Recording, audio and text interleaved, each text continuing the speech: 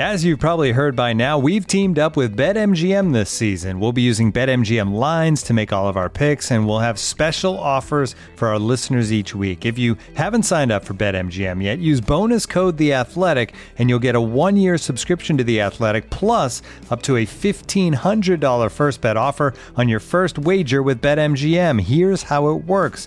Download the BetMGM app and sign up using bonus code The Athletic.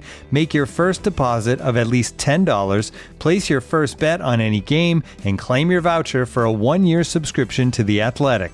See BetMGM.com for terms. U.S. promotional offers not available in D.C., Mississippi, New York, Nevada, Ontario, or Puerto Rico. Gambling problem? Call 1-800-GAMBLER. Available in the U.S. Call 877-8-HOPE-NY or text HOPE-NY 467-369 in New York. Call 1-800-NEXT-STEP in Arizona. 1-800-327-5050 in Massachusetts. 1-800-BETS-OFF in Iowa. 1-800-270-7117 for confidential help in Michigan. 1-800-981-0023 in Puerto Rico. First bet offer for new customers only in partnership with Kansas Crossing Casino and Hotel. Don't forget, if you haven't signed up for BetMGM yet, use bonus code The Athletic, and you'll get a 1-year subscription to The Athletic, plus up to a $1,500 first bet offer on your first wager. Looking for the best place to buy tickets for any of your favorite teams or sporting events? We've got the spot. Our partner, StubHub, has been the leading ticket marketplace in the world for over 20 years, providing a 100% guarantee with every order. From a worldwide selection of live events, the widest choice of tickets and industry-leading partnerships, StubHub has what you need to purchase with confidence. StubHub, an official partner of The Athletic.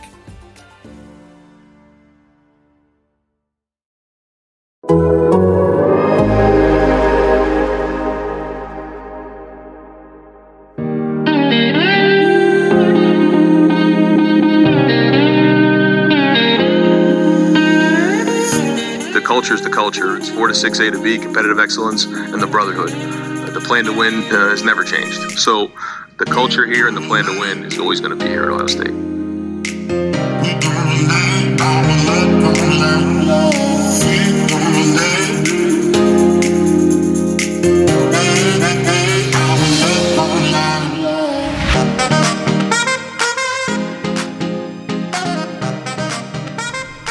Welcome back to 4 to 6 with A and B, your Ohio State podcast brought to you by The Athletic, alternatively titled Screaming on the Internet about Ryan Day's coaching hiring decisions. Bill Landis here with Ari Wasserman. Ari, tell me everything you know about Parker Fleming. If I pause and feel uncomfortable, is that going to add into the outrage from the fan base? Yeah. I don't know if people thought who cover that the team don't know who the hell the guy is. Yeah. No, you didn't know who he was? No, I didn't. It was, yeah. Yeah. I mean, I saw what Josh Perry tweeted. I remember his name from a few years ago, and he had been around the program and was somebody that, seems to, have a nice voice within the program. And when former players speak out in support of somebody who just gets it, it's a good sign. But, when it comes to coaching hires, I just didn't know what people thought was going to happen. Did they think they were just going to get Belichick to be the defensive coordinator? Right. And I know that in the past, Greg Schiano was a big name, and they made some pretty big hires. And, we'll get into this and whether or not that's the rational expectation. But I think that there's 85% of assistant hires, you just have to blindly trust your head coach.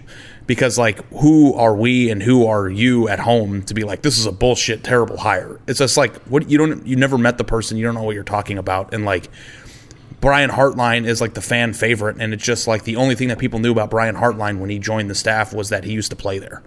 And it just, if they have a knack for coaching or a knack for recruiting, that's not always something that's going to be evident before the hire. So, I know that this is a fan base that has been scarred by some bad assistant hires. I know that Urban Meyer's downfall at times, if you won't even want to call it that, at the end of his career was making questionable coaching hires. But if you trust Ryan Day and you trust the coaching staff, I think there's an element of taking a leap of faith that you have to do to get your head around some of these types of things. Yeah, so as a refresher for anyone who's listening and doesn't know what we're talking about, Ryan Day on Wednesday announced that he was promoting Parker Fleming, who was a quality control coach, to special teams coordinator, and that is to fill the role on the staff that was held by Greg Madison, who retired. His retirement was official on Monday. So Parker Fleming is now full-time assistant special teams coordinator. I think the more interesting move, and honestly the thing that I think people are angrier about, if they're angry or disappointed in or let down, whatever, is Matt Barnes is moving to secondary coach. Matt Barnes for the last 2 years has been assistant secondary coach, special teams coordinator. He was hired on Day's original staff in 2019. And Kerry Combs is the sole coordinator. There's no more co-coordinator. Greg Madison had that title last year. No one is picking it up. This year, I asked Ryan Day that specifically. He said no. Doesn't mean it can't happen down the road, but for right now, they're moving forward. Kerry Combs is the only person with a coordinator title. So Parker Fleming, I don't know. He's got an interesting background. He was at Ohio State in 2012 and 13, I believe, and then he went with Everett Withers to James Madison. And Parker Fleming is an offensive coach. He was a receivers coach, James Madison. He became the co-offensive coordinator and quarterbacks coach at Texas State when Everett Withers was there. And then he came back to Ohio State as a quality control coach and has been here, I think, since 2018. And he was working with the special teams. So he has familiarity there. And Ryan Day talked a lot about continuity. And I think whatever they've been learning on special teams the last 2 years under Matt Barnes is going to continue. And I think there's value in that. What was always going to be more interesting about this is where Ryan Day was trying to take the defense. And if he wanted to go outside and make a splashy hire, which I guess was on the table, if he wanted to bring in an established position coach who maybe was going to get a co-coordinator title or have an influence in the game plan, he didn't do any of that. He just promoted from within. They actually have fewer defensive coaches now. They had 5 last year. And unless Parker Fleming is going to start coaching defense in some capacity, and I don't think he will, they're going to have 4 this year. Kerry Combs, Matt Barnes, Al Washington, and Larry Johnson. So the unbalance is a little interesting. And I guess I'm a little surprised by that. I'm not totally surprised overall that this is the direction that Ryan Day wanted to go, but he is kind of doubling down, I guess, on his previous decisions. He's giving Kerry Combs an opportunity to prove that he's the right guy for the job. He's giving Matt Barnes a ton of responsibility to really kind of teach the back end of the defense in a way that he wasn't doing before, and taking that off of Kerry Combs' plate and freeing Kerry Combs up to be a full-time coordinator. And it's like natural inclination to deem a decision right or wrong the second it's made and like not wait for the process to play out and see. But I am also like understanding of some of the reaction we've seen to this decision in a world where Ohio State just got spanked by Alabama in the national championship, and Nick Saban has staff openings and he goes and hires 2 former NFL head coaches. Well, and I think that's the most interesting part of the discussion that we're going to have is Nick Saban's route hire somebody that has a recognizable name, whether it be Bill O'Brien, Lane Kiffin, Sarkisian, whatever you want to say, and continually hire people that have name recognition and then turn those people into head coaches elsewhere? Is that like something that you would try to duplicate, or is that just like a Nick Saban thing? Because it's just duplicating what the greatest coach of all time is doing isn't just be like, okay, well, we're Ohio State, we can do that. Like, I don't think that's a fair thought process. And Ryan Day, who is up there now with Lincoln Riley and maybe is close to surpassing him given the trajectory of each program, isn't still in that same legacy department as a guy like Urban or Nick Saban. So from a realistic standpoint, the duplication of that isn't something that just happens. That's something that takes years of experience.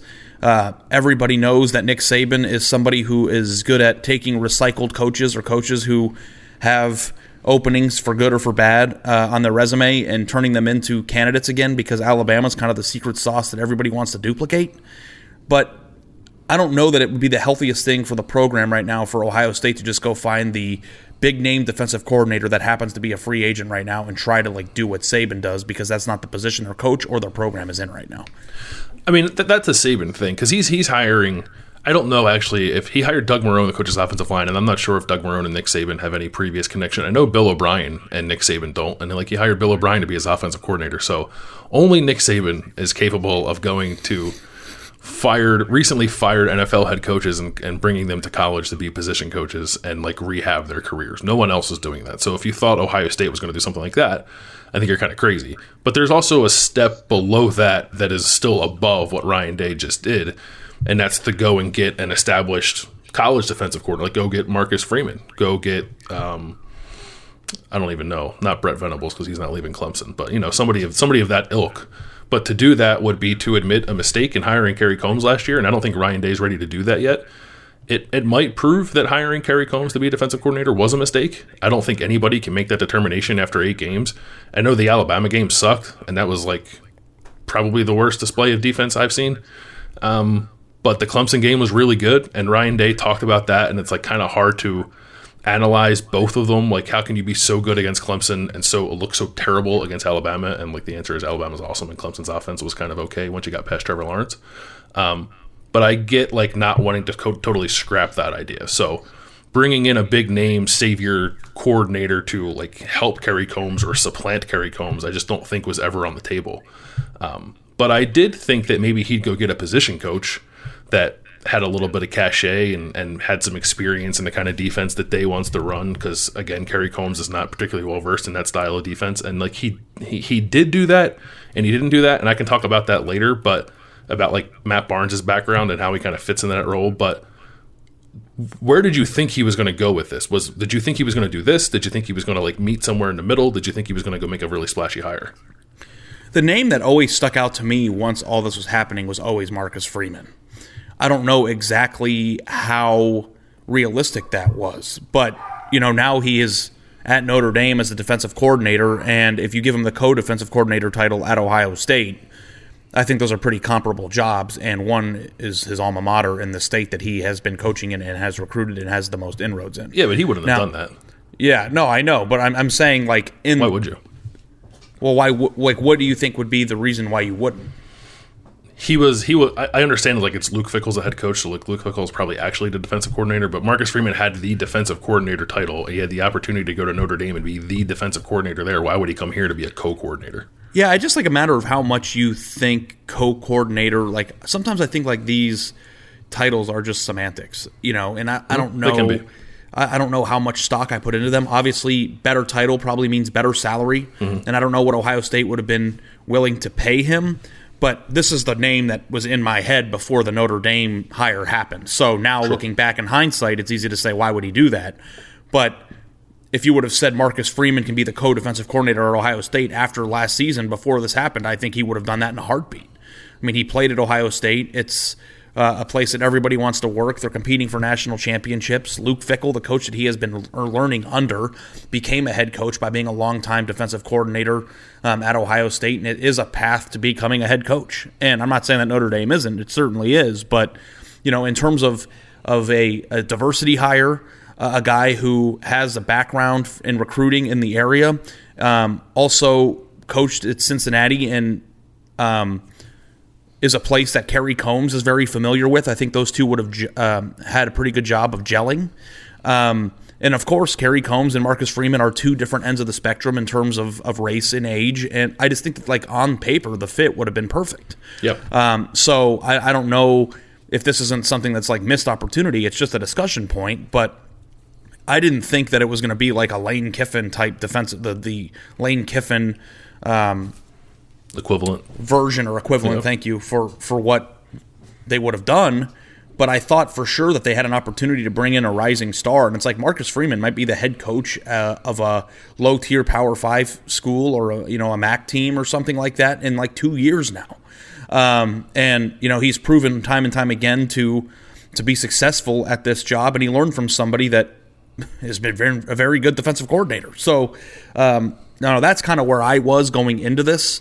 But at the same time, too, I try to think if you hired if Lane Kiffin were just available right now, and I'm just making this up, don't get caught in the semantics of offense and defense, but like adding somebody like that who has been a head coach or has a personality like that who would have been a sexy hire, I'm not necessarily sure is good for the continuity of the coaching staff either. Like, this isn't Alabama. Alabama has a revolving door of being able to replace people like this and bring people in, and like Bill O'Brien was an NFL. I mean, they have some pretty crazy big-time stars in the coaching world going there, and it's just like I think you need to find the right balance between up-and-coming coach or somebody who fits within the staff, because if you're convinced that Kerry Combs is the person to design this defense, you also don't want to put too many cooks in the kitchen. So, I understand the balance of that, and I think, too, like if Ohio State would have lost to Alabama 45-38 or something, and it was a more competitive, exciting game, and maybe they got 2 or 3 more stops, that like the sour taste in your mouth from the national championship game might have actually changed the way that people are reacting to this. But when your last experience as an Ohio State fan is watching your team get embarrassed by Alabama and you not physically being able to get a stop. Like, there was no correct answer outside of hiring a Marcus Freeman type or a big name guy for people to be excited about because they're so still devastated by what happened in January. I thought they might go to the NFL to find somebody, and there were guys whose names came up when he was building his staff the first time, and even last year when he hired Kerry Combs. Jonathan Gannon was one of them, who was with the Colts at the time, and now he's going to be the Eagles defensive coordinator. Matt House was another one who used to coach at Kentucky. He's like the Chiefs linebackers coach now, and the way this was dragging on made me think, like, well, maybe the guy he's looking for is still coaching in the NFL, and that's why they haven't announced anything yet. And then the decision was this, to promote from within. And I will say, like, I don't want to be the kind of person who, like, just tells you everything's going to be all right. My stance on it is mostly like, we don't know yet, so like I'm not going to get like in a tizzy about all this. It's possible that Matt Barnes is like a rising star, isn't it? Yeah, I don't know. The thing too that I thought was kind of funny was that Matt Barnes didn't get a ton of attention because he was just a special teams coordinator. And then when they promoted a quality control coach to be the special teams coordinator, people were outraged by the hire at the position they didn't care about before. And I just think it's like funny because it's just, I think that the movements and the hires reflect how you feel as a fan and not necessarily the tactical advantages and disadvantages of what the hire presents. So, like, yeah, it's possible, right? And we had a brief phone call about the potential of this a few days ago, Bill, and didn't you say that he has a background that some people might have forgotten about with the Legion of Boom stuff? Yeah, like tangentially, yeah. And it's something that I wasn't even aware of at the time when Matt Barnes got hired, and I was actually I did a bunch of research on Matt Barnes in this offseason because I was trying to like write a profile about him, and then the season went to shit, and I didn't get a chance to write it. And I'm hoping now that he's elevated, I'll get a chance to do that. But Matt Barnes he went to Salisbury State, which I think is now Salisbury University. It's a Salisbury State. Salisbury Steaks. It's a Division III school, and that's where Dan Quinn went. And Dan Quinn is the former Seahawks defensive coordinator. And Dan Quinn like worked for Pete Carroll in 2 different stints, and in between he was a defensive coordinator at Florida, and while he was a defensive coordinator at Florida, he hired Matt Barnes as a quality control coach. And that's not to say like Matt Barnes like has existed in this kind of defense, but he did work for Dan Quinn, who is very familiar with this style of defense. So it's not quite the same thing as going out and hiring somebody like right off the Carroll tree, but Barnes is related to it. And there's a really good YouTube video. And I linked it in the story that I wrote that went up on The Athletic on Wednesday, theathletic.com/4-6. Sign up, go read the story. Matt Barnes did an online coaching clinic, I think sometime like last winter, where he talked all about this defense and how they teach the coverages and like the philosophy behind the single high cover 3 Seattle Seahawks kind of style of defense. And like he knows it. It was clear that he knows it really well. And I just don't think like anyone ever really paid attention to that because he was the assistant secondary coach and special teams coordinator, so why would you care all that much? But I do think he's a sharp guy. He recruited somewhat for them, like to bridge the gap between Hafley and Combs, and was pretty instrumental in getting Jansen done. I don't think we have enough body of work to say that he's definitely going to be a good recruiter, but I think you can feel pretty good about it.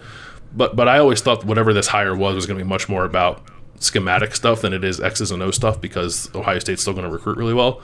And I do think Barnes on some level is kind of similar to the kind of hire that I thought they might make, which would be like an outside person who knows this kind of defense really well. It can come kind of like shore it up and help Kerry Combs teach it and help Kerry Combs get a vibe for it. Like I think Matt Barnes is kind of that guy, just it's like packaged a little differently. So I don't know.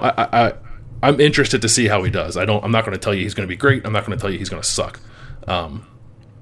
He could go either way. I have no idea. But I do like watching that tutorial that he did and that coaching tape that he did. Like I came away pretty impressed with him. And that's just my opinion. But I kind of like him in this role. The special teams role is like, it's important. I'm not super concerned with that. I do wish that Ryan Day like made an effort to diversify his staff a little more. He's got 3 black assistant coaches. I think he should have more. If he's promoting from within, which I think we should talk about too, I think he needs to hire more minority quality control coaches. If that's the case, because I think all but one of his quality control coaches right now are white, and that includes his graduate assistants too. So I would like to see that diversify a little bit as well. But I do kind of like Matt Barnes getting this opportunity. I'm still not totally sold on Kerry Combs as the defensive coordinator, and that's like the biggest question in all of this. But the result of these decisions is Ryan Day doubling down on Kerry Combs as defensive coordinator. Yeah, the biggest takeaway I think from this whole thing is not so much like how good is Matt Barnes going to be from a schematic standpoint. It's whether or not Ohio State is going to perfect the defense or have the personnel for the defense that it was already running. Because it's, to me, this is a statement of we like the direction of our schematic decisions from how we want to run this defense. It didn't go the way we planned this year because of personnel situations, COVID situations, injuries, like with Cam Brown and stuff. There were things that went against them in their quest to perfect this defense. And it's kind of like, to me, a outward statement that they want to continue to try to perfect what they're already doing.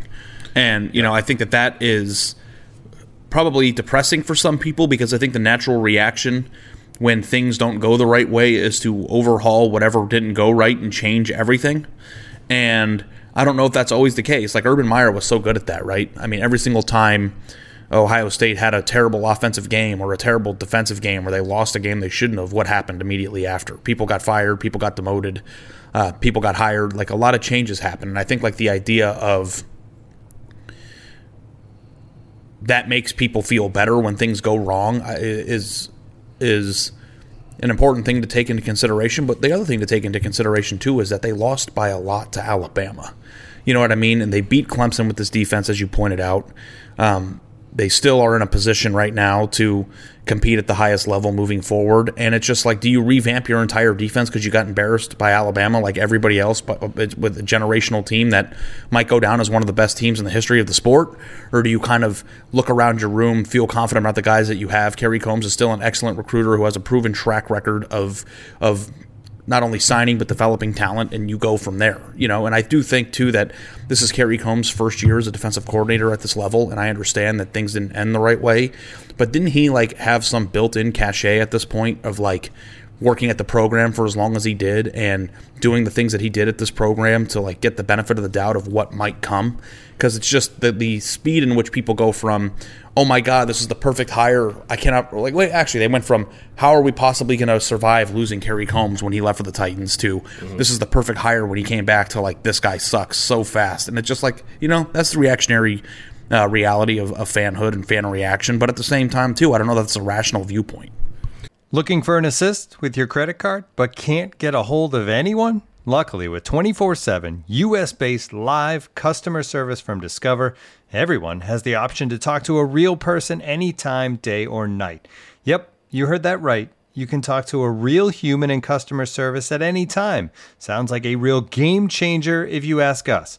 Make the right call and get the service you deserve with Discover. Limitations apply. See terms at discover.com/creditcard. And now, two pigeons bemoaning the fact you can stream DirecTV satellite-free. You see this? A family watching baseball on DirecTV with no satellite dish in sight. Let's heckle them. You call that changing the channel? Choke up on the remote, buddy. I hope getting all these games on DirecTV makes up for your mother not pre-chewing your sunflower seeds. DirecTV has the most MLB games. Visit DirecTV.com. Claim based on total games offered on national and regional sports networks with choice package or higher. Availability of RSNs varies by zip code and package. High-speed internet service required. Terms and restrictions apply.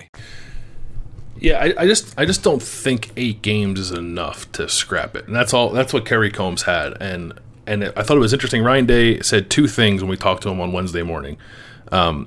He was talking about what happened over the course of the Alabama game, and then out of that he said, "Do we overreact? No, I'm not going to do that. Not right now." And then at the end, he said, now we have a whole year. Once we have a full season to evaluate things, I think as we sit here next year, we'll have a much better feel for where we're at. So it's like Ryan Day hired Kerry Combs to be defensive coordinator because he thought he was the right guy for the job, but he can absolutely be wrong about that. But I think he is not overreacting, as he said, to what happened at the end of the last year. I'm not really either. I'm still in wait and see mode. I just don't think you can make that kind of decision based on 8 games. If you're canning your defensive coordinator after 8 games, I think that makes it really difficult to hire people in the future. I think you need to give people a chance. I think you need to I think Kerry Combs deserves a chance to show he can be the guy that can do the job. And I do think some of the things that Ryan Day talked about when he announced that Greg Mattison was retiring, whatever it was 2 weeks ago, I think it was now, when he talked about like blending ideas, like someone who knows this system that's their base, someone who knows some other stuff. And I thought at the time, like maybe Kerry Combs will end up being the guy who knows the other stuff, and like blend that with guys who know the single high Seahawk stuff. And I think that's what they have here. It just came in a much different way. So I don't know where it's going to go. I think it could be. I think it could work out fine. Kerry Combs was an interesting hire when he made it. It was a little bizarre considering what the base defense was, and you bring in a coordinator who has no experience running that defense. Like, everyone got really excited because everyone loves Kerry Combs, and I like Kerry Combs as a person too, and he's fun to cover. But the jury is very much still out on whether or not he can do like the job in this particular defense. Maybe the defense changes to better fit what Kerry Combs' strengths are. I think that's possible too. Ryan Day mentioned that. Like Ryan Day's making it sound like everything's on the table. He was kind of talking out both sides of his mouth a little bit. He was like, I like this scheme, but we have a lot of guys in the defensive meeting room who have versatile backgrounds and diverse backgrounds who can bring different things to the table. So I'm not totally sure where they're going to go with this. My guess is that they still keep the base defense that we've seen the last 2 years and tweak it just a little bit. But it's a base defense, again, that Kerry Combs is still learning and doesn't know the change-ups to it, and frankly didn't have the personnel, I think, to do some of the stuff they wanted to do last year. So there's a lot of things up in the air right now. The gist of all this, I guess, is like Ryan Day's preference apparently is to promote from within at a time where people were really looking for him, I think, to make a kind of like splashy Alabama-like hire. But I do think there's an interesting comparison to be made to Clemson. Like, there's different ways to do this. And Dabo Swinney, again, what I wrote about in the story I wrote, is like a serial in-house promoter. It's like all he does. He hardly ever makes outside hires. And we don't know enough about Ryan Day yet to know whether or not he's going to be that way or not. He's only been on the job for 3 years. And 2 of his last 3 hires, though, have been in-house, Corey Dennis and Parker Fleming. So, like, do you see him copying a Clemson type of model? 3 of Dabo's last 4 hires have been in-house promotions. And when he had to replace Chad Morris, he promoted Tony Elliott and Jeff Scott. Like, it's what he does. It's like their kind of culture there, if you want to call it that. And it works for them. He's had remarkable continuity that I think is like an underrated part of Clemson's success. Because that's a double-sided coin, right? Because you promote within from a lot, but you also hold on to assistants longer. Like, I would be very curious, too, to see what Clemson's conversion rate in terms of, average stint as assistants is in comparison to the other 6 or 7 programs on that same playing field, Well, I can tell you that Brent Venables has been there since 2012. Tony Elliott has been there since 2011. His offensive line coach has been there since 2011. His tight ends coach has been there since 2009. The guy he just promoted to receivers coach was a first full-time assistant, has been there since 2014. His quarterbacks coach and passing game coordinator has been there since 2015. There's one guy, I think, on his staff at the moment who's a full-time assistant who hasn't been at Clemson for at least 5 years. And those are all that's pre-Clemson being Clemson too, which makes it even more remarkable. So, I think that when we directly compare Ohio State to Bama and Clemson on this podcast every week, and I think Ohio State would be better served to be more like Clemson than they would be to try to duplicate what Alabama's doing. Because I think that Nick Saban is probably the only coach in America that could do what he's doing at the rate that he's doing it. Now, there's something going on down there where everything is perfect, and I, would love to just, go into that program and really see what that, like we say, secret sauce is. But I think that sometimes, too, trying to duplicate what somebody like Saban is doing, I think, is a big mistake. And Ohio State is in a position right now where it's a very attractive place to hire, people from outside. And I think that in the times that's warranted, it makes sense. Like Jeff Hafley, for instance, was the perfect hire at the time. He helped revamp the defense, and then after 1 year was already the head coach at BC. Those people still exist. But in terms of continuity, too, I think that the way that Clemson does it, Bill, it also promotes people to want to be quality control assistants at Ohio State. And you get better quality candidates to do lower tier jobs because they know, hey, if I stick around and do this when there is inevitable turnover on the staff, then I'm going to be considered for the job, and it kind of, I think, strengthens your entire staff, even to guys behind the scenes that you might not have heard of or hear about every single day. So to me, I think that this makes sense. I think that moving on from Kerry Combs or making a hire that undermines the decision to hire Kerry Combs after that Alabama game, though might be satisfying to people who are still salty about the national championship game, would have been a mistake. If you are a person who believes in Ryan Day's ability to coach and adjust and hire the right staff. I think you have to blindly trust this is the right thing because, Bill, at the end of the day, what's the case? When things go wrong on the field or when assistants being in over their heads or incompetent at times manifests in things happening in a bad way on the field, who's responsible for that? And it's just like these decisions are every bit as important for Ryan Day as whether or not he should go for it on fourth down in a close game in the fourth quarter, because every single day these guys are being coached by the people that Ryan Day puts in place. If those guys suck, then Ryan Day in turn sucks for doing that. And Urban Meyer caught a ton of heat, and he was already a person who won a national championship at Ohio State and 3 total from Ohio State fans. Like, imagine if the defense is terrible again next year, how people are going to view this program. So I think he understands the stakes. I think he understands and takes this responsibility. And I think as an Ohio State fan, you have to blindly trust that this is the right course of action and hope that the personnel that they're bringing into the program will help mask some of the issues that, Alabama exposed, and that Ohio State will be back to where it should be. And I think that Ohio State could beat Alabama with this defensive staff. I think, last year's version of Alabama was the best maybe version of Alabama of the Nick Saban era. And Ohio State was missing 2 key defensive players. They didn't have a ton of practice time. They had some crucial injuries earlier in the year. And they might not have just been equipped from a personnel standpoint to match up with them in any way that they were doing. So 8 games is premature. I think this is completely fine. I also trust that a good coach like Ryan Day, who's already proven to make good hires, like with Jeff Hafley, knows what he's looking for. And I think that not rocking the boat too much from a team that just smacked Clemson and made it to the national championship game is probably the right move, especially considering the fact they're about to sign one of the best classes in college football history, recruiting history, and are already putting together another great class. Why? It's not broken. It just needs to be fixed a little bit. Yeah, it needs to be tuned up, maybe patched up a little bit. Yeah, it's not. I don't think it's broken either, or at least I don't think we know enough yet to say whether or not it is. And I guess the one thing I will say about this, because you opened up the discussion like mentioning Urban Meyer's pitfalls with hiring assistants, which I think are worth mentioning. And he made some good ones for sure. One of them being the guy who's currently the head coach. Like Bill Davis was never good anywhere. We had enough information on Bill Davis to know that was a mistake the day Urban Meyer made that decision. I think the same is true of Tim Beck. Tim Beck was like fine, and when he got here was not great. I understand being nervous about that, but like Matt Barnes and Parker Fleming are very young. We just don't know about those guys yet, and I think I don't think people can like worship the ground that Kerry Combs walks on when he's here and be devastated when he leaves, and then after 8 games of him as defensive coordinator, just like all of a sudden think he's no longer a good coach. And if you weren't on the Combs bandwagon beforehand, like good on you, but I haven't heard from you. So I just I don't think the situations are similar. I guess in the end the results can prove the same, but the process I don't think is very similar at all. And that would give me a little bit of hope, I guess. If I'm an Ohio State fan, wondering where Ryan Day is going. I think by and large his staff hires have been pretty good. We're still waiting to see on Combs. Corey Dennis, I don't know if we'll ever get a feel for whether or not that was a good decision because Ryan Day is actually the quarterback's coach.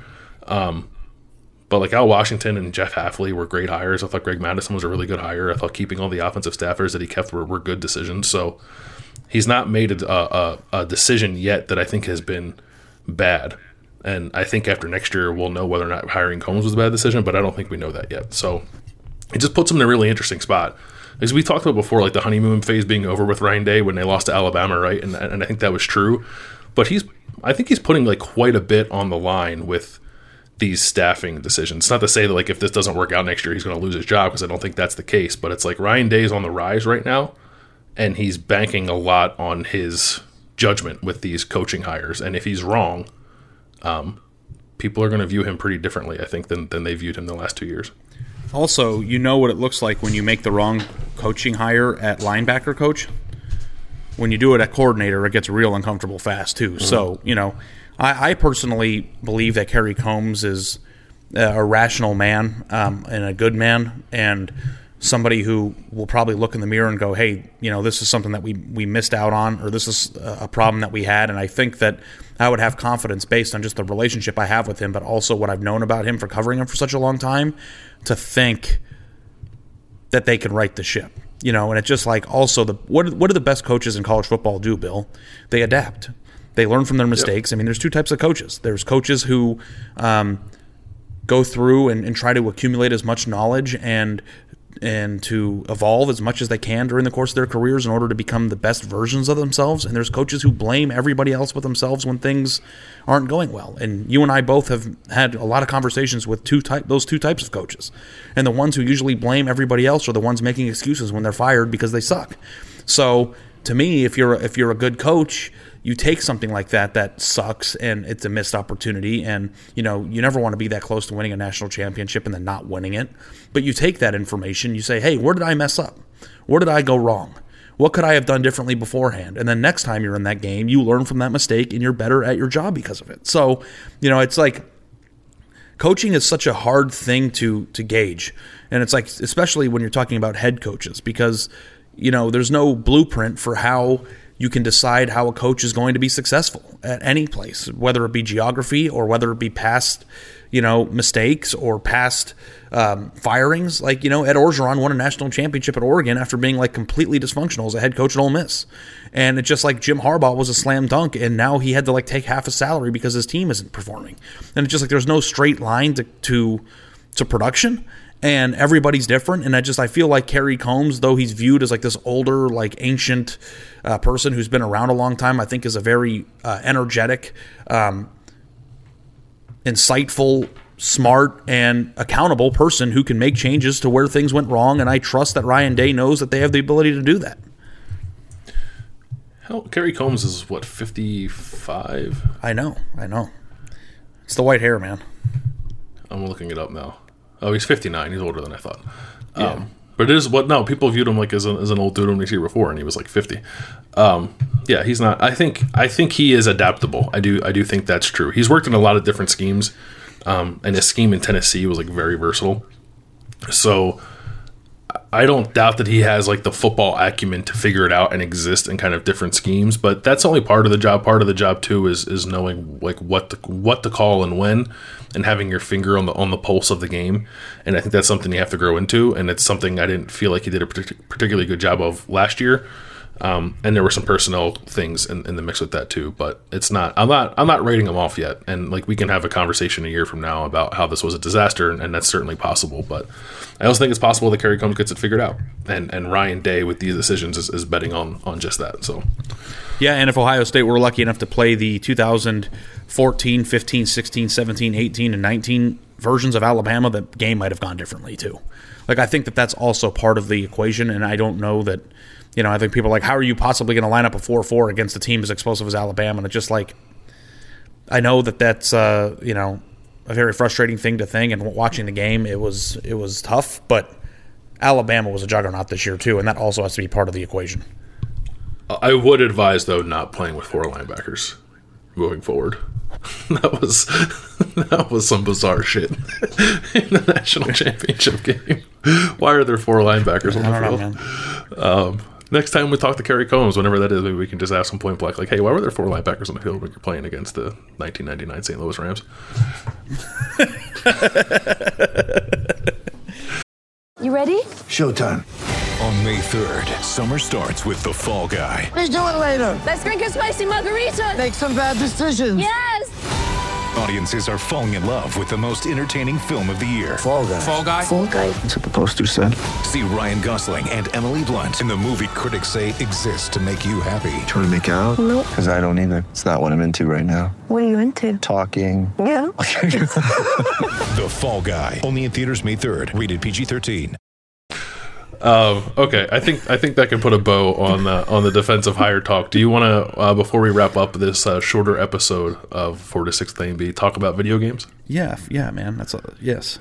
And pizza rolls and Mountain Dew. So anyway, if you don't care about video games, you can stop listening. But we're going to talk a little bit about EA College Football coming back at some time in the near future. That could be a year from now or 6 years from now. We have no idea. But caused quite a tizzy on Twitter on Tuesday. EA announcing that its college football video game is coming back. They have licensing agreements with 100 schools. They don't have licensing agreements with players, and like that's the next big shoe to drop in this is whether or not actual players are going to be in the game when it comes out eventually. But it was still fun to reminisce about our childhood and not so much childhood memories. I still play that game, and I'm 32 years old, of playing NCAA football. You had a really cool story up on The Athletic about... We had a really cool story up on The Athletic. Yeah, but you got all the credit for it. Yeah. About how I tossed you. I tossed you. My name was in this. My name was in the story. I appreciate it. About how to tweak the recruiting in the game, which I thought was really interesting. People should go read that if you're someone who really likes it. But just like in general, like what were your feelings yesterday when you saw like that game is coming back at some point? Tears of joy. Yeah, I was pretty happy. I mean, I don't know what everybody else's childhood was, but I spent an inordinate amount of time playing that game. Now, I know that there are people who like got super into Dynasty mode, and I played Dynasty modes, but like I was obsessed with online ranked matches and having an awesome record online. In the first year that I moved to Columbus to cover Ohio State was in 2009. And I just graduated college, and I had no friends in Ohio. My girlfriend broke up with me, and I was at University Village off of Olentangy River Road, which was conveniently located to McDonald's. So I would go from Olentangy, what was that place called? You lived there too, your first year in Columbus too, University Village? University Village, yeah. And would, do the Haymaker McDonald's order. I would go back to my apartment, and I would play NCAA football online because I had no other outlets. And like I had like my record, I think was like 275-21 that year. Like I was kicking the shit out of people, and it might have been the best athletic achievement of my life.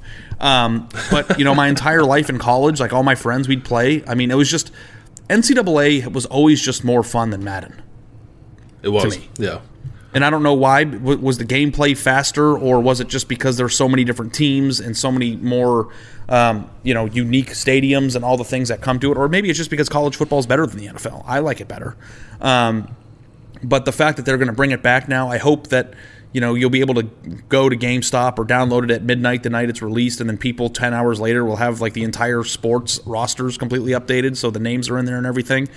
And like I think that it's like, I don't know what's going to happen with the game, Bill, but they could just like release a game that has a bunch of random names, races, sizes, locations of a roster, and then just simply just put the ability to edit the rosters on our own, where you can edit where they're from and then just let people who do this do it, and then they're not subject to any of the NIL stuff. Now, I know that we probably have to wait a few more years before this game comes out, but it seems to me like that's a pretty easy loophole. And I don't know if there's like legal stuff that I don't understand that's involved in that, but why don't they just release a random roster, completely unlock the roster and all the aspects of it to be edited, and let people do it? Because people used to do it so fast. I still don't even understand to this day how they did it so fast.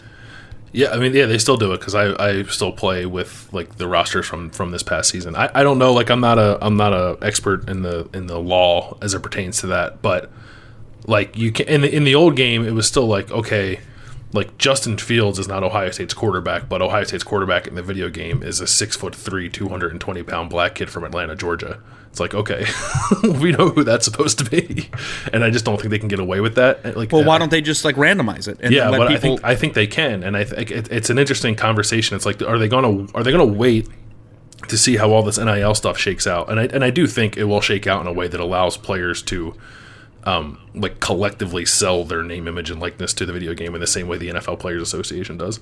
At least I think that's how it works. I think that's going to happen eventually, but I also think it's possible for them to release the game before that happens. Like if they wanted to release it before next football season, I think they could, as long as they got all the teams and the uniforms and the stadiums and all that stuff, and then, like you said, just leave it open for people to create their own roster, because that's what everybody does anyway. Like no one, I'm not aware of anybody who just like put in the NCAA game and just like played it as is. You either mailed your memory card to someone who lived across the country, or in a more advanced times you went on to the EA roster share and downloaded something that someone had already made for you, free of cost too, by the way. The first thing I did when I put the game in back in the day was to go try to find this, and then it's unbelievable how quick and how uncanny it was, because they did a great job. And like, I don't know, I can't recall back in the day, but could you like edit where people were from, or was it always like Braxton Miller? When Braxton Miller was the quarterback in the game, though, he was from Dayton, Ohio in the game, even though he was from Huber Heights. So like there's all like general areas, you know what I mean? And that was fine. But like they should just release a game where Ohio State's quarterback is a 6'7" or 6'6" white guy from Wisconsin, and then you can do whatever you want with it, and depending on who wins the quarterback job, edit it. So I don't know what they're going to do with the game. I think that if they just released it on the Madden engine and just changed the uniforms and stadiums and stuff and put out the generic roster, it would suck because you would want them to put some time into it. But I also think that everybody on Earth would buy it in year one while we waited for them to do the next year's version. So if they, I think all they have to do, honestly, for it to be a bestseller is to update the graphics and put in all the recruiting stuff that they had in the past and release the same exact game on the Madden engine and then go from there. Like, I don't know why we have to wait 2 years for it to come out. I don't know what they actually did. It never felt to me like they were just using the Madden engine and changing the play. Like, I always thought the NCAA game was a much better simulation of football than Madden was. Madden always had like a little bit better graphics, or at least was like ahead on the graphics. But I thought the gameplay itself was much more realistic and entertaining, and like in a lot of ways like less glitchy, I think, than Madden was. Yeah, no, I agree. Or is. And yeah, Madden still is really glitchy. But I just mean, like, if the options are wait 2 years while they wait for NIL stuff to pass and then figure out how they're going to release the rosters because they're unsure of how, or it is release the game as quickly as they can sooner, I would take the second option because we want the game. Like, it'd be cool to be able to, like, do Dynasty mode. And honestly, I was talking with this about some other reporters, and I don't know about if you agree with this, but playing that game also gives you a better knowledge of the sport. Absolutely. It's like if you're playing, like, Purdue versus Northern Illinois, and the Northern Illinois running back has a star under his name, and like you didn't know who that was before, and then that guy roasts you in the game. Like, you have an institutional knowledge now watching it that Northern Illinois running back's a badass in real life. Mm-hmm. Now, I know that that's not necessarily what would happen if they did randomized rosters, but you know, the thing too, Bill, is we've covered Ohio State for 10 years and we've asked 1,000 players what they think about the game not existing, and every single one of them says, I'm sad it doesn't exist. And it's like, I know the whole thing about it is like they're not compensated, and that's what kind of brought an end to this. And what was the big lawsuit called? I can't remember, but you know, the big lawsuit, O'Brien or O'Bannon or something. O'Bannon.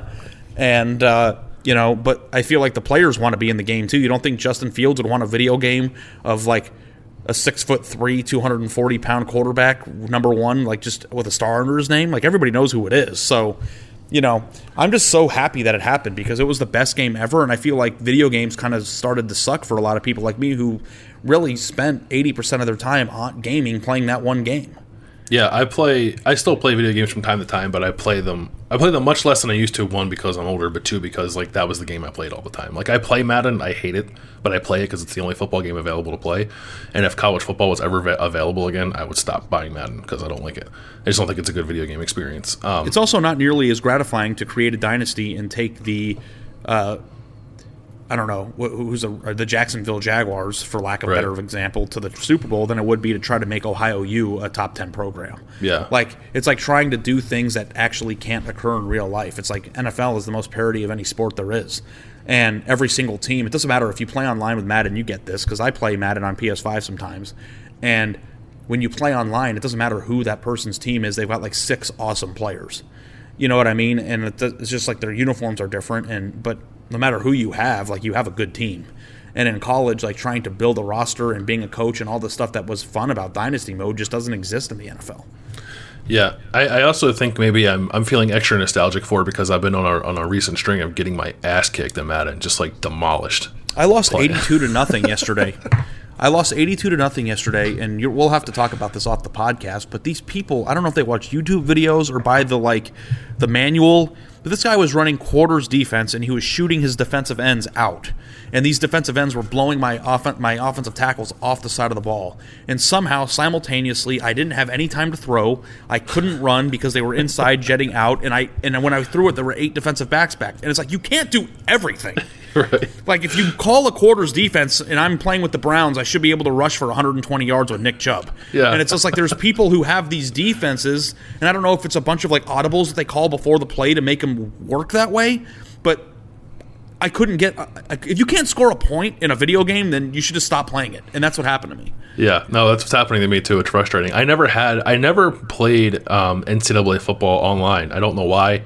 Maybe I just didn't think of it. Like, my thing with NCAA was I always did Dynasty mode for sure, and I did what everybody did. You pick a shitty program like Eastern Michigan and try to get them to the national championship, and that was really fun. But I also liked the what was it called, Road to Glory, where you like create a guy and like you just control that guy. And I would like go in when I was in high school and like create my high school uniforms and then put myself, I was a quarterback instead of an offensive lineman, but I put myself on my high school team and then like went through the state playoffs and then picked the college and did all that stuff. Like I thought that was really fun too. Was that the mode where if you were the quarterback and you threw it, then like the receiver would just run its own route, and if he caught it, then you don't get to control the receiver, right? Like the only thing you do is control the one player. Yeah. I always found it frustrating because if you weren't the quarterback, then you didn't touch the ball on every play. Right. And if you were the quarterback, then after you completed a pass, you had to just sit there and watch it. And I just like video games are all about being a part of the action. I like how the thing automatically changes to whoever has the ball in their hands. But I like the fact that like doing the story, and if you haven't seen it and you're a big NCAA football fan, please go read it on The Athletic. But Bill and I, he helped me put together what I think the recruiting section should look at like for Dynasty mode in the new video game. And we came up with a lot of pretty cool ideas, but I was pretty impressed by, even in 2013 and 14 when this game stopped being made, how detailed the recruiting section was already. You know, with all the advancements now in recruiting and how different it is. And I think recruiting is more mainstream than it was in 2013 just from a fan engagement standpoint. Like, I think that'll be a very fascinating thing to see how they end up working that. Now, in terms of like what the game already was, if they just released the improved version of the same game they released in 14, I think everybody would be ecstatic. And then when NIL comes, like I don't know if that means that a current, like would Trevor Lawrence have been on the cover this year because he's allowed to make money off of his name, image, and likeness, and is still in the sport, or they're just going to do the person who just recently graduated the previous year. I don't know how they would do it, but just the idea that we're able to, get back into the horseshoe or get back into the big house and play these games. It's like, I don't know, like I'm 33 going on 34 in July, and I don't know like how much longer I have for the passion of video games because of how mumuch time I spent playing when I was a kid. But like I haven't been more excited for a video game to come out in my entire life. Yeah, no, I'm really excited about it too. And I want to end on this. I was listening on Tuesday night. You invited me to that new app called Clubhouse, which is like a thing for cool kids. Yeah, have you used it? I used it on Tuesday night because Darren Ravel, who I know like is off-putting to some people, hosted like a round table with a couple of lawyers, couple of sports agents. Actually, one of them was Chris Holtman's agent, which is kind of interesting. And they were talking about this game and like the trademarking and all that stuff. But their final question I thought was an interesting one, and I'll end it and I'll ask you the same thing. When do you think we'll be playing this game? Like when do you think it's going to come out? And when it does come out, will it have the actual players in it? I think we are not going to get the game until the NIL passes.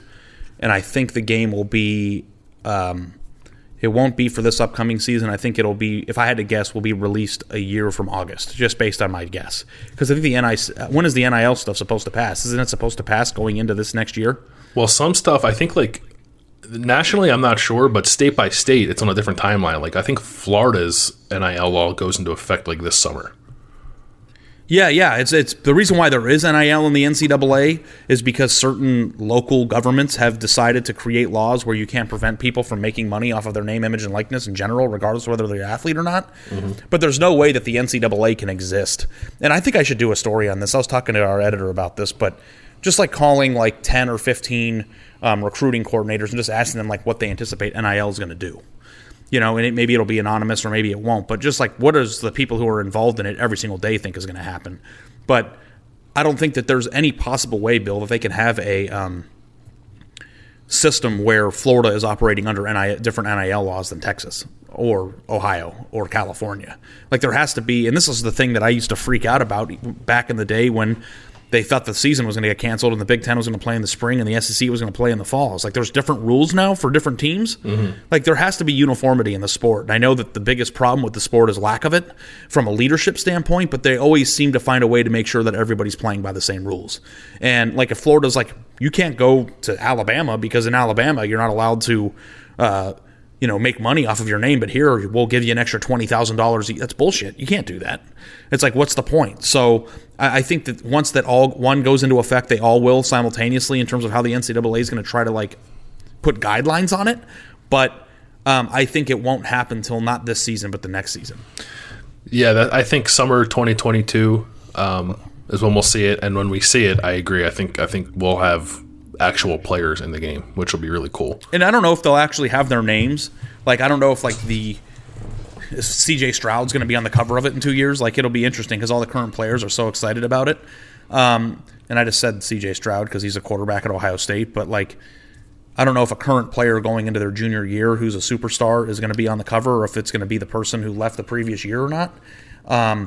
But I also don't know, too, like, they might still just, like, release the rosters the way they used to. Numbers, locations, general heights and weights, race, and, like, not have their names on it, but still compensate the players. Like, I don't know how advanced it's going to get, but it's so crazy, too, with the transfer portal and walk-ons and rosters, the way that, I mean, it's just so much more to keep track of. But it would be really cool if EA Sports manage the rosters the same way they do every time you turn Madden on and they automatically update with waiver wire moves and trades and all the things that, you have to take into account in the NFL. But like in college football, it's so much more. It's like, what do you do with Tate Martell? It's like, is he not in the game because he's not with the team? Like, if what I mean? If he's not, I'm not buying it. I'll tell you that much. Tate Martell, UNLV, cover of NCAA, 2 years from now, book it. Yeah. By the way, Tate's in the portal. We haven't talked about that, but he's in the portal. Do you have any idea of like where he might end up, or like where you would think he would end up? I don't know. I mean, I hope he goes to a place that's going to let him play quarterback, and I hope he doesn't go to like a Power 5 program where he probably doesn't have a strong chance of playing quarterback. I do think I tweeted this in the day Tate went into the portal. I said Greg Schiano should call Tate Martell. He should, and he's got glory days on the field. I also think, like, I don't know, maybe James Franklin should kick the tires on Tate Martell. They need a quarterback too. I'm not really sure if Tate Martell's actually better than Sean Clifford. Well, here's the question. Here's the question, man. And this is the thing that is so fascinating to me about Tate Martell and his like Hollywood production of a return video. That was great. Is he good enough to be the starting quarterback at, I don't know, Kansas? Is he good enough to be the starting quarterback at Baylor? Or is he like a FCS group of 5 quarterback? Like, is he the quarterback at UNL? Is he good enough to play quarterback in college somewhere? And it's like, he was a miss at Ohio State, but being a miss at Ohio State doesn't mean you can't be the starter at Oregon State. Right. You know what I mean? So it's like, I don't know if I'd be excited to see him go play FCS somewhere, but if he ends up like getting a chance to start at quarterback at a school that needs a shot in the arm from a guy who's got, I don't know, is Tyjon Lindsey, where is he? Is he out of the league? I was just going to say, I think Tyjon Lindsey might be at Oregon State. Because that's why I said Oregon State. It's like they won a lot of games together, and I don't know, getting the band back together with teams and players that flame out in the college level isn't necessarily a recipe for success. But like if you're a team like Arizona, for instance, who has a new coach and is trying to compete with Arizona State, like and Phoenix has had a lot of quarterbacks they've missed out on, like, is Tate good enough to be the starting quarterback at Arizona from a quarterback skills standpoint in your mind? Yeah, I think maybe Arizona. I think like lower level Power 5, I think he could do okay. I wouldn't want him if I was a team that was like competing for like conference championships or major bowl games, that kind of stuff. No, I don't think I'd want him. But yeah, anybody on the lower tier of the P5, certainly in the G5, I think he can play. Yeah, I mean, I just like don't know. Like, is he going to go be a star at UCF, or is he going to go be a guy who gets his head beat in at Kansas? Like, I don't even know. Yeah. Or is he going to be the starting quarterback in UNLV that goes 5-5 and he has some cool plays? Like, I just don't even know. The thing that's so kind of crappy about how much hype there was about Tate Martell, it kind of like reminds me of Torrance Gibson a little bit, of like, we never really got a chance to see what he was really actually capable of.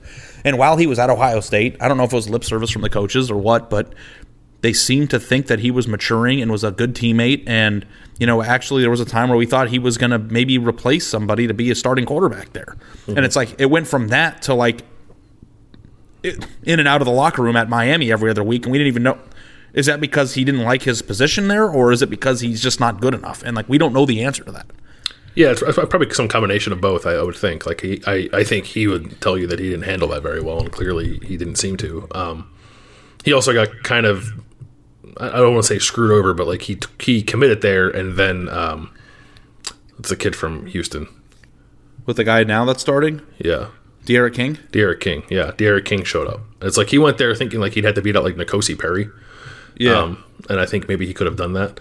But once D'Eriq King showed up, like, Tate was not going to be the quarterback of Miami. So I don't know. I hope I know people, I think most Ohio State fans don't particularly care about Tate Martell, and I get it. I just like to have fun about it on Twitter. And I want to see him. I think he's genuinely entertaining. I would like to see him play. I think like you should do like a 5 schools that I would like to see Tate Martell land at post. I thought about it. And like I think it might actually do really well.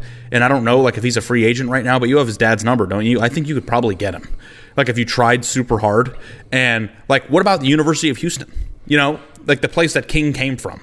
You can do some fun and exciting. And those are the games we all love to freaking watch during the week, during football season.